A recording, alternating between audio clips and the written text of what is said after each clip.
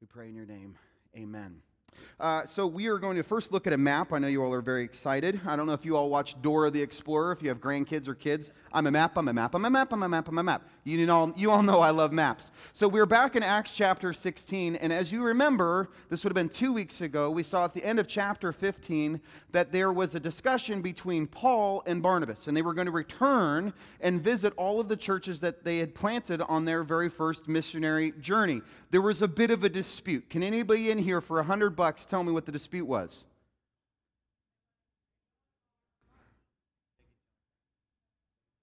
I said $100. That wasn't very much excitement. $1,000? Yes, there was a dispute. In fact, a very sharp dispute because Barnabas wanted to bring John Mark on the missionary journey. He felt that even though he had failed, prioritizing people was more important, and so he was ready to bring John Mark. Paul, prioritizing mission, felt that it was not right to bring John Mark, who had abandoned in the middle of the very first missionary journey. And so the text tells us there was a very sharp disagreement. Okay, we try to beautify that, but there was a fracture.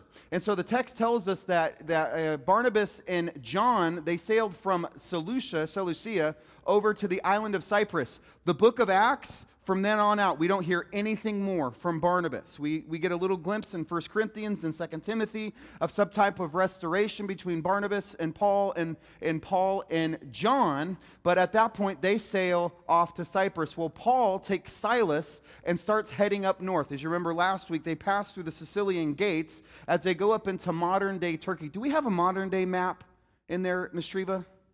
I figured this would be helpful. Some of you all have asked for a modern-day map. And so they are in Antioch, that's present-day Syria. Most of the early churches were planted up here in Turkey. We're going to see them go all the way to the coast, to the city of Troas, and they're going to sail over to what in the scriptures will say Macedonia.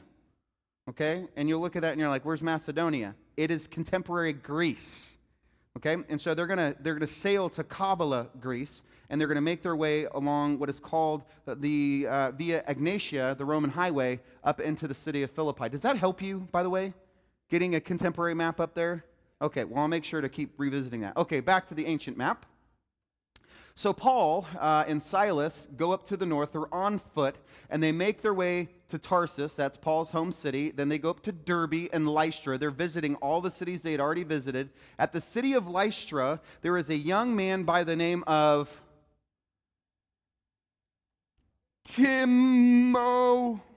Timothy, that's right. Gosh, you guys are on the ball. Timothy, who is highly regarded at the church of Lystra. His mother and grandmother, Lois and Eunice, have been great disciplers of young Timothy, and Timothy joins the mission. And this is where it gets really interesting. Okay, so they're traveling across present-day Turkey, and they're going, and they're wanting to go to the right. So they think, okay, so we're going to take the gospel up here. The Holy Spirit said no. Then they thought, okay, well, obviously, if we don't go right, we're going to go left.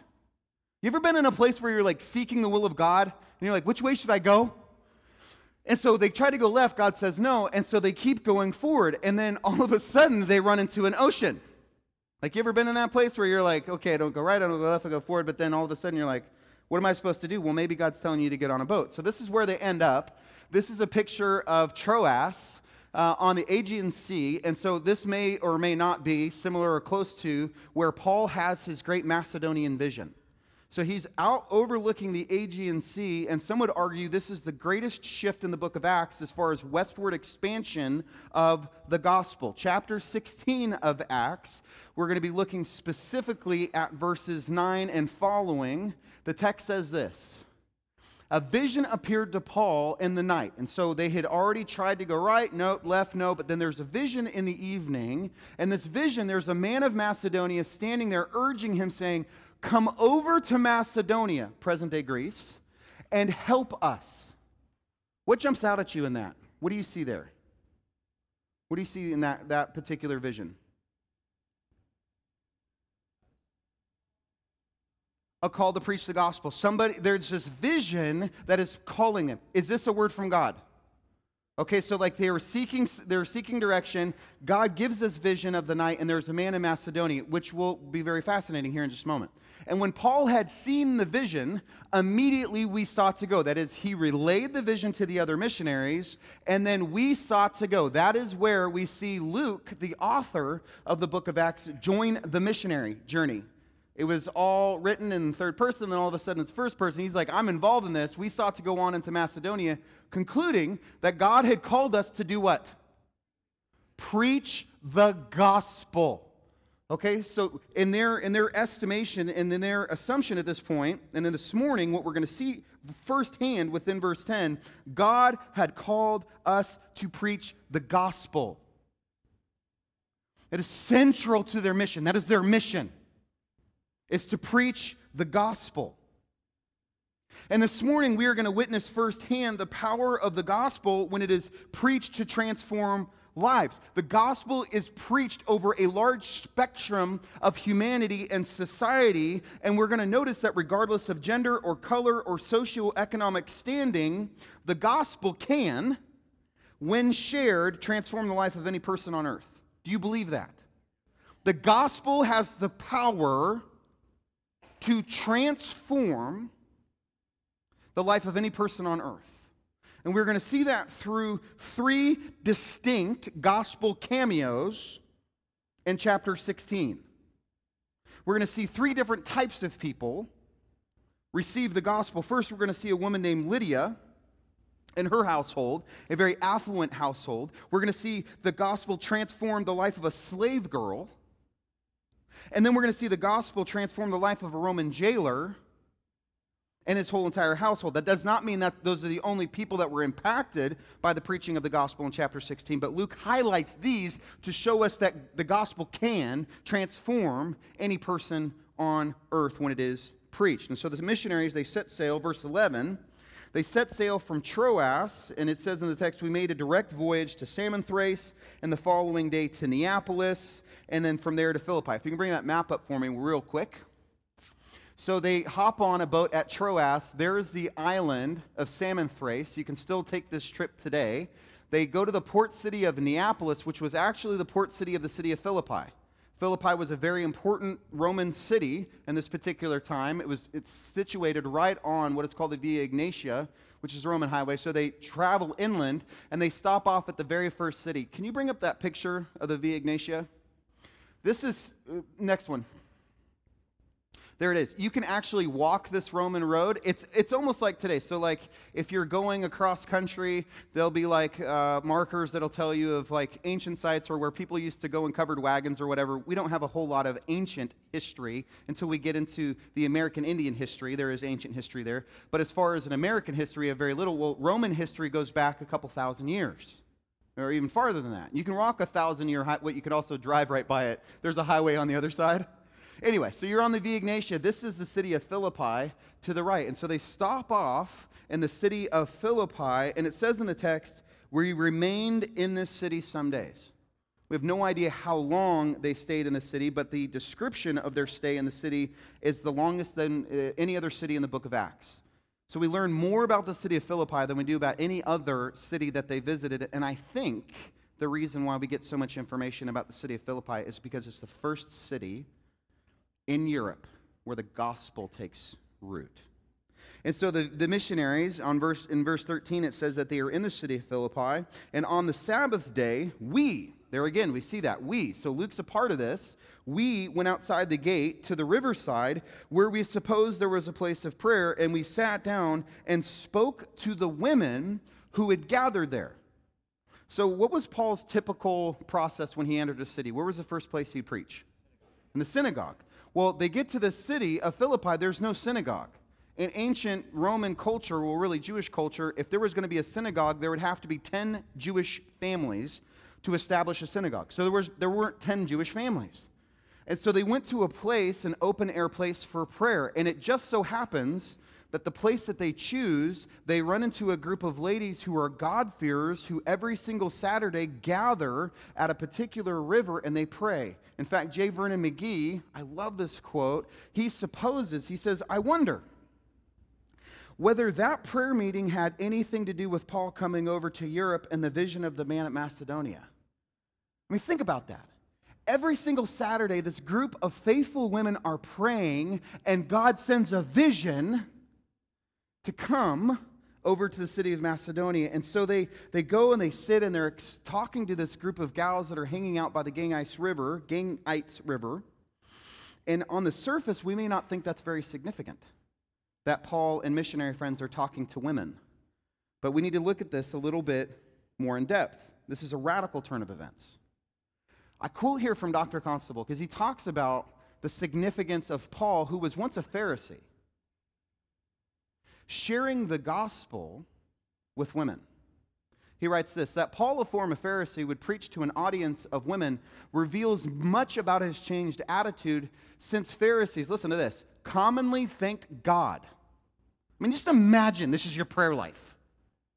Like, this is what you're thanking God for. Think of the level of superiority and just the distortion that is going on in your mind and your spiritual life to pray this. Commonly thanking God that they were not Gentiles, slaves, or women. And then we see Paul and friends radically transformed by the gospel, sharing the gospel with a group of women gathered by a river.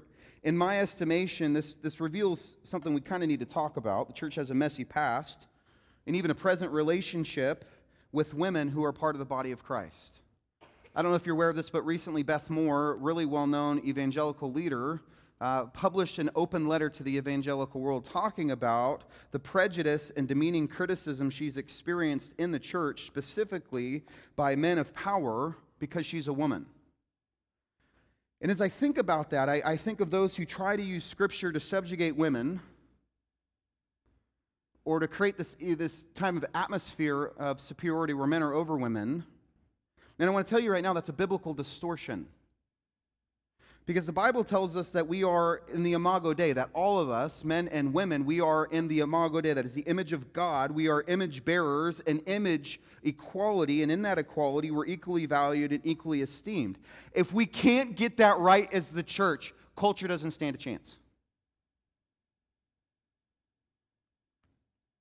And this is equally applicable to racial prejudice and racial divisions that still mark our churches today. The gospel is for every single person. And not only is the gospel for every single person, but the church is to reflect that. And so here the gospel is shared. A prominent woman is listening. I think this is interesting that the God of heaven and earth is opening her heart. The text describes in verse 14. It says, one who heard us was a woman named Lydia. We learn a lot about Lydia. From the city of Thyatira, that was an artesian city, known for its purple ink.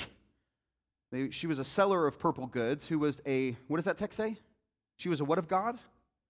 She was a worshiper of God. But she did not know Jesus as her Savior. And it says the Lord opened her heart. So as the gospel is shared, her heart is being opened. You know, sometimes we think that we need to convince people, and if we had better evidence, then people would be won over to the gospel, and so we kind of turn into like people who cajole or badger others. I don't need to take a show of hands, but I'm willing to bet that statistically very few of us came to Christ through badgering. Were you badgered into the kingdom? Is that how your heart was won? If we could just see, there's far more power in our prayer, praying for those we want to share the gospel with, that God would open their heart to the message, that God would unstop their ears, that God would quicken their spirit. And then as we share the gospel in grace, we allow God to do what God does, which is save souls. Amen? And so the Lord opens her heart to pay attention, and at that moment, she receives the gospel, and at that same exact time, so does her whole household. This is incredible. I don't know if it's her husband, her kids, and they all decide to be baptized in the river right where they're at. This is so cool. I have a friend of mine. His name's Taryn Dames. He's the pastor of North Dallas Bible Community Church. Make sure I get all those letters in there. And he just happens to be in the city of Philippi. In fact, this is Taryn right now. He's hanging out That's the actual river. That's the Gangites River where Lydia was baptized. In fact, I'm sorry, he's not there any longer. He's in Athens. I'm just so geeking out. So he's sending me hundreds of photos, and I'm like sitting on the couch, and I'm like, ooh. And Madeline's like, what are you looking at on your phone? Pictures of Philippi. She's like, we're going to need to take a look at that. And so here's Taryn. He's just, oh, I'm so jealous. Okay, so here's the next picture. This is a better vantage point. This is the actual river that flows outside the city of Philippi where Lydia and her whole household is baptized. The text goes on to say, in verse 15, it says, after she was baptized, so after she was taken up out of the river, she immediately is stirred in a spirit of generosity, and she urged us, saying, if you've judged me faithful to the Lord, come to my house and stay. And so she's immediately like opening up her home, like, bring this gospel presence. Let this be like the central hub of your ministry and missionary work. And history tells us that this is where the church is planted at Philippi, at Lydia's house. And so they take up her offer, and they go and they start doing missionary work outside of her home. And then we run into the second cameo of the passage. First, it is Lydia and her household, an affluent lady who is won over to the gospel. Her heart is open. Now we're going to meet a slave girl who had a python spirit. It says in verse 16, so days have passed now, and as we were going to the place of prayer, they're going back out to the river to pray. We don't know what day it is. There's no timestamp on it. It says, we were met by a slave girl who had a spirit of divination. In Greek, it's referring to what's called a python spirit. It was a highly regarded spirit in the Greek pantheon, and it brought her owners much gain by doing what? What would she do? She was a fortune teller. She was a diviner. And so in and through this python spirit, she was able to somehow discern what appeared to be fortune or future events. This spirit had a grip on her. And through this demonic spirit created a very valuable revenue stream for her owners. And it's so hilarious to me what this girl started doing, because she begins heralding for these apostles, these missionaries, as they're traveling through the city. Look at verse 17. She followed Paul and us. Listen to what she's crying this out. These men are servants of the Most High God who proclaim to you the way of salvation. She becomes this giant billboard traveling through the city. And at first, I think it was probably pretty benign. It gathered crowds. But then all of a sudden, it was like she wouldn't stop saying that. And then she's like interrupting, and then it's like getting in the way of the message and the messengers, and then all of a sudden the text tells us that Paul gets annoyed. Now, I don't know if this is spiritual annoying. I don't know if some of us have that gift of being spiritually annoyed by others. Do any of you have that gift? But Paul did. It says she kept doing this for many days, having become greatly annoyed. He turned and said to the what? He does not rebuke the girl. See, the issue was not the girl. The issue was the spirit that had its grip on her. And he rebukes the spirit. I command you in the name of Jesus Christ to come out of her. And it says in that very hour it came out. She is literally set free.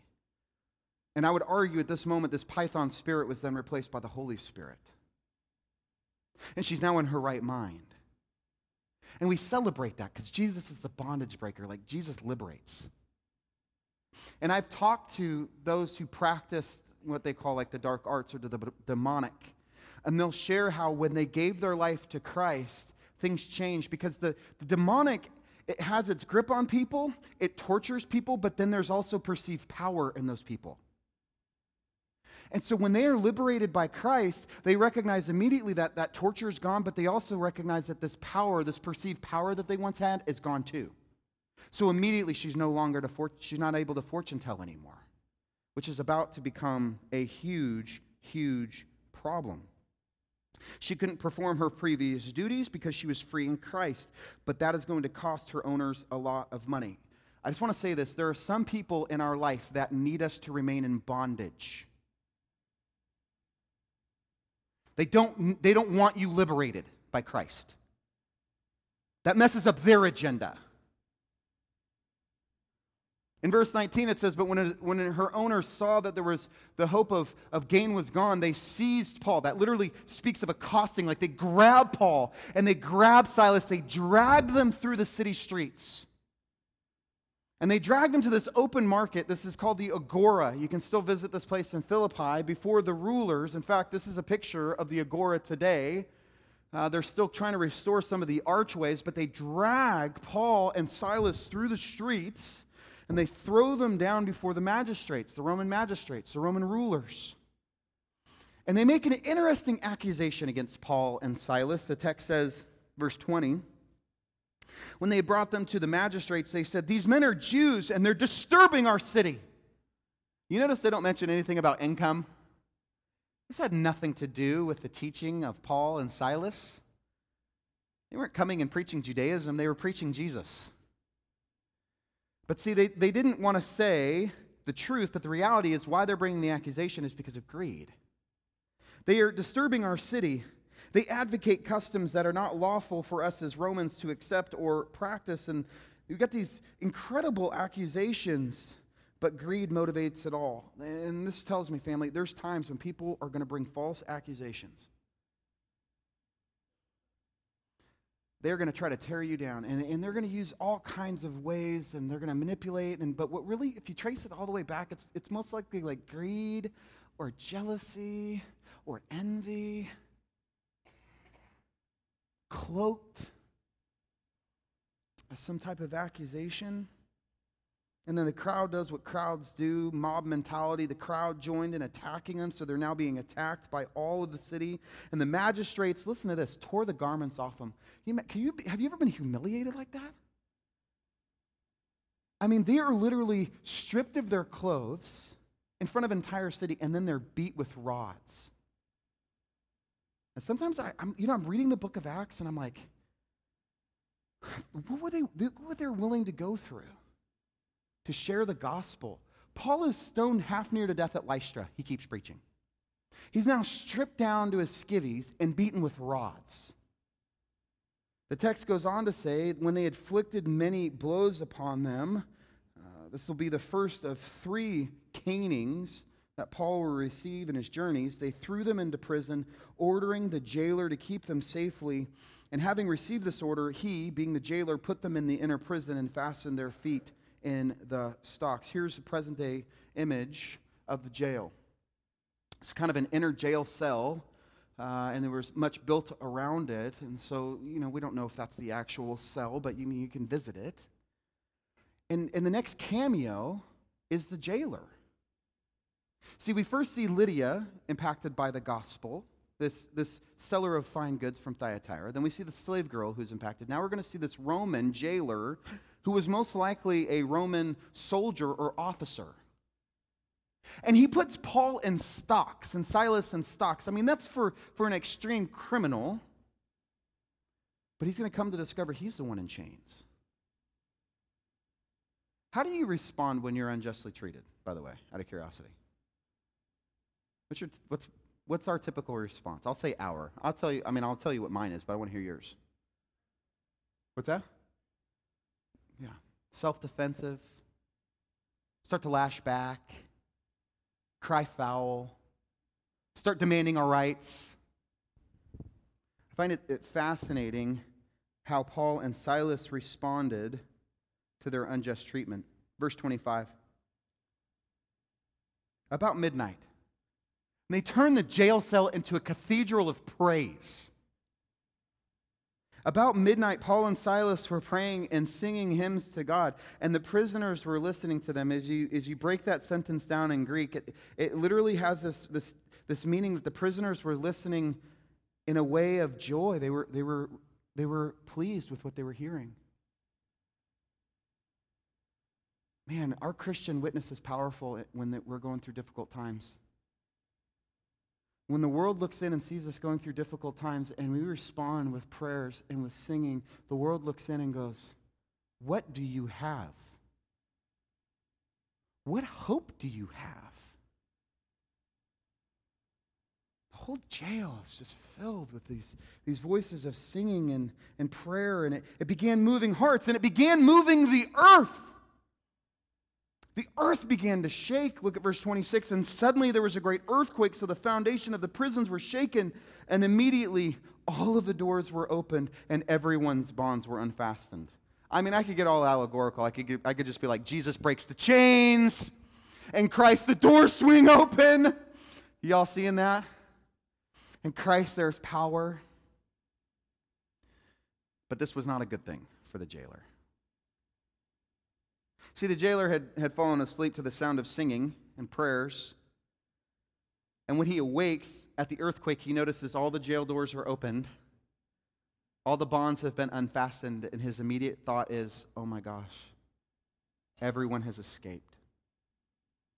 If a Roman soldier lost one prisoner, they were to be put to public execution. Could you imagine what this man was facing for losing an entire jail full of people? So he pulls his sword. The text says in verse 27, when the jailer woke up, he saw the prison doors were open. He drew his sword, was about to kill himself. His only recourse at this point was suicide, supposing that the prisoners had escaped. But listen to this. I mean, God just powerfully loving this soldier through Paul. He becomes this conduit of grace to the soldier. He cries out, don't harm yourself.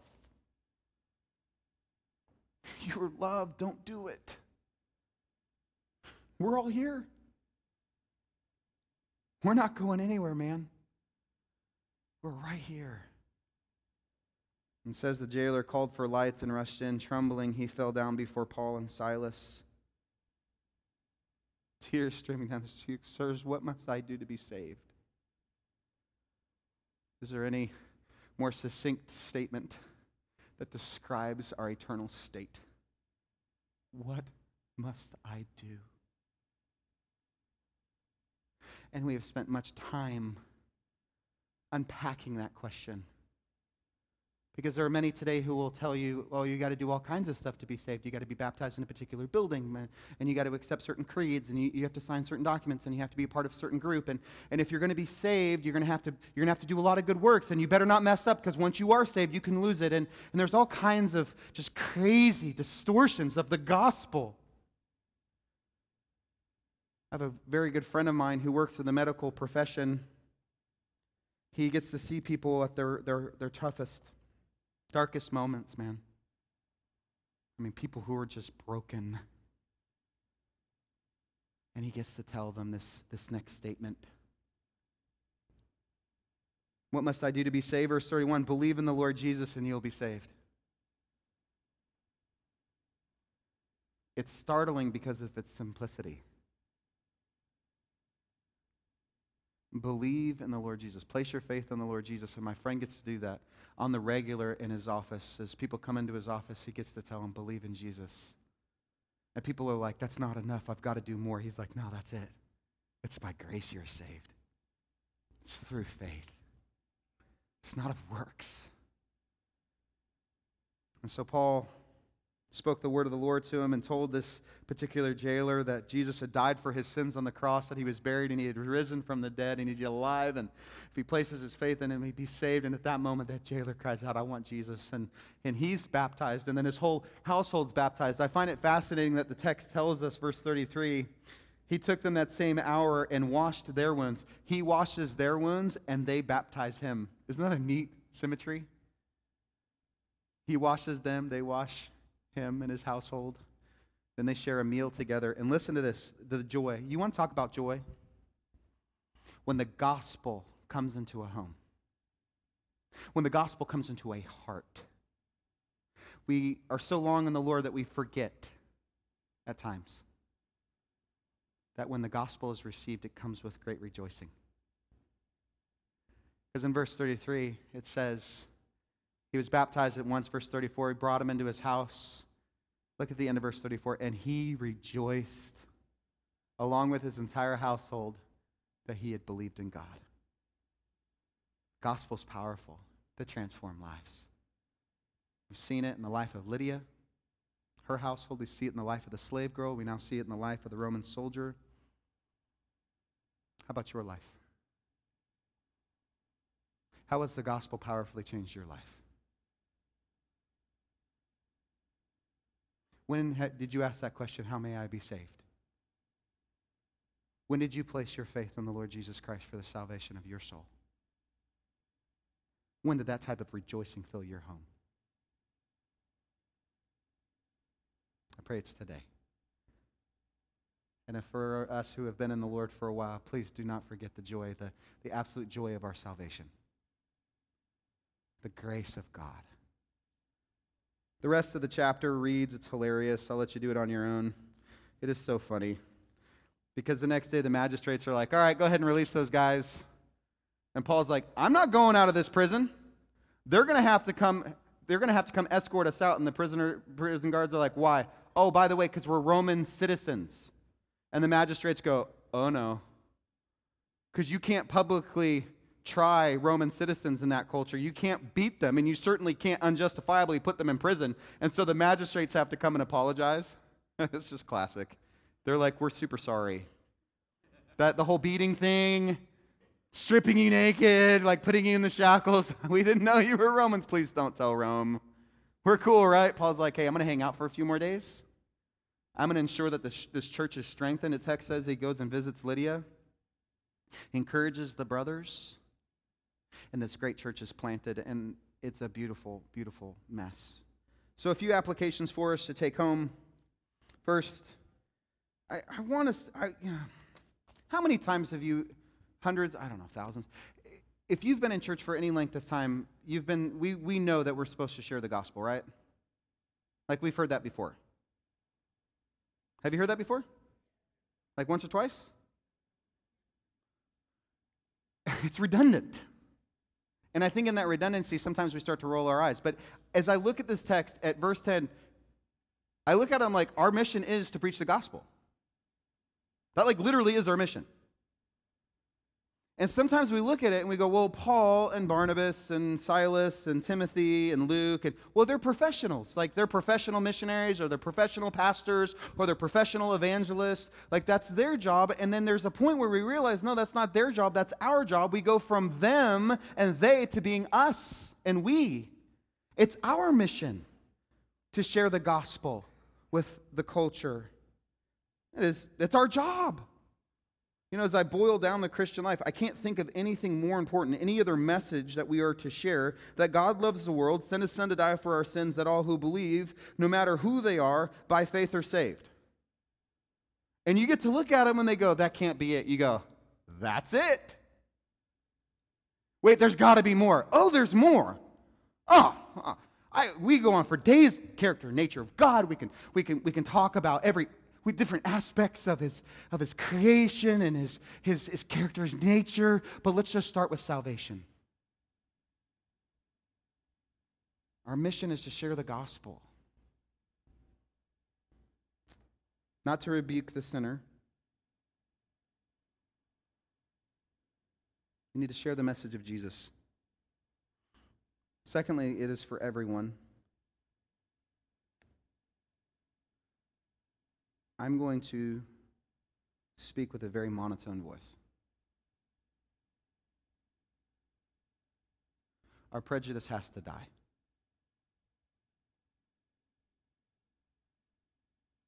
I don't care what side of the fence somebody lives on. Nor should we.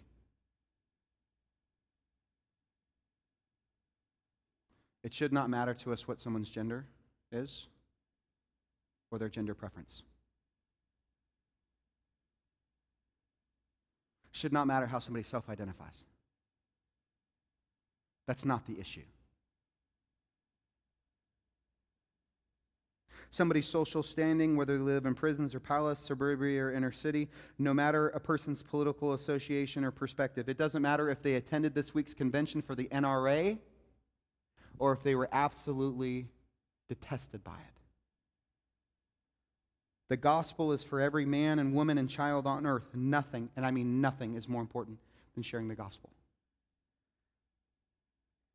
There's no room for prejudice or a spirit of superiority, a humble willingness to share God's love with the world. I love that Paul was once a Pharisee, literally thanking God that he wasn't a Gentile or a slave or a woman that had to die. And it did on the cross. replaced by a humble willingness to see others as image bearers of God on equal footing underneath the cross. The church of Philippi, thank God, was made up of men and women, rich and poor, just a cross-cut of socioeconomic culture, Roman culture. Family firewall should be a cross-section of our culture. There's no room for superiority. Some of you were like, then why are you standing on a stage? I'm like, well, it's hard to see y'all in the back from the floor, but I'll stand down there. There's no room. We literally are all under equal footing. And I pray that that's the type of atmosphere Firewall is. I pray that people come in here and they realize that this is a true place of grace, a gospel movement. And then finally, we'll end here. Our Christian witness. This is a tough one because I'm struggling right now, family. I wish I could tell you that I got it all together. I just don't. And it's hard when I'm going through seasons of trial to remain joyous or hopeful. I wish I could tell you every time I'm in the proverbial prison, I'm filling it with a cathedral of praise. Wouldn't that be awesome? I'd like to introduce you to the Pomales family. They actually know me. And they'll tell you, we are a mess. Part of our life group, and we're very candid. It's not always going to feel like you're top of the mountain. And I'll tell you, every single person in the Scripture, if you do a character study on every single person outside of Christ, you are going to run into really messy people who at times stand on mountaintops and other times are crawling through valleys. There's times where the psalmist is proclaiming, nothing can get in the way of my love and devotion. And the next day the psalmist is like, where are you? Why are you doing this to me? And the next day, I praise you, I'm fearfully and wonderfully made. You're like, you're a manic depressive? You ever read through the Psalms? It's a mess. But I'll tell you that the world is watching. I do not say that in guilt and shame. I say that in the sense of understand that as we grow and mature, people will see more and more of Christ in us. Don't try to manufacture it. It's something that is brought about through a maturing Christian witness. But God is reaching the world. You are God's poema. You're His poetry to the world. Let's not forget that witness. Lord Jesus, we come before you. Everybody did so well this morning, attentive. Lord, we are awake. And we thank you for your scriptures. We pray that the gospel would have its work in our culture. If you're here this morning and you do not know Jesus as your Savior, please understand that He did die for you. And if you're asking that question, what must I do to be saved? The Bible's clear. Believe in Jesus. Believe that He died for you. He's buried. He's risen. He's alive right now. Tell Him, Lord Jesus, I believe. Please save my life. The Bible proclaims that if that is your heart's prayer, you just pass from death to life. Rejoice. Share it with your household. Get baptized. Proclaim it to the world. I've been saved. I'm loved. Fill our hearts with that joy that we'd be willing to take a caning or two to go take the gospel around the world. And I think of the supposed difficulties that I call mountains in my life, Lord. I'm humbled when I look at Paul. He's literally shackled in a jail cell. And he's praying and rejoicing. Fill my heart with that kind of courage. Fill our heart, this church, with that kind of courage to face our difficulties with that type of faith. We love you. In your name we pray. Amen. All right, let's stand together.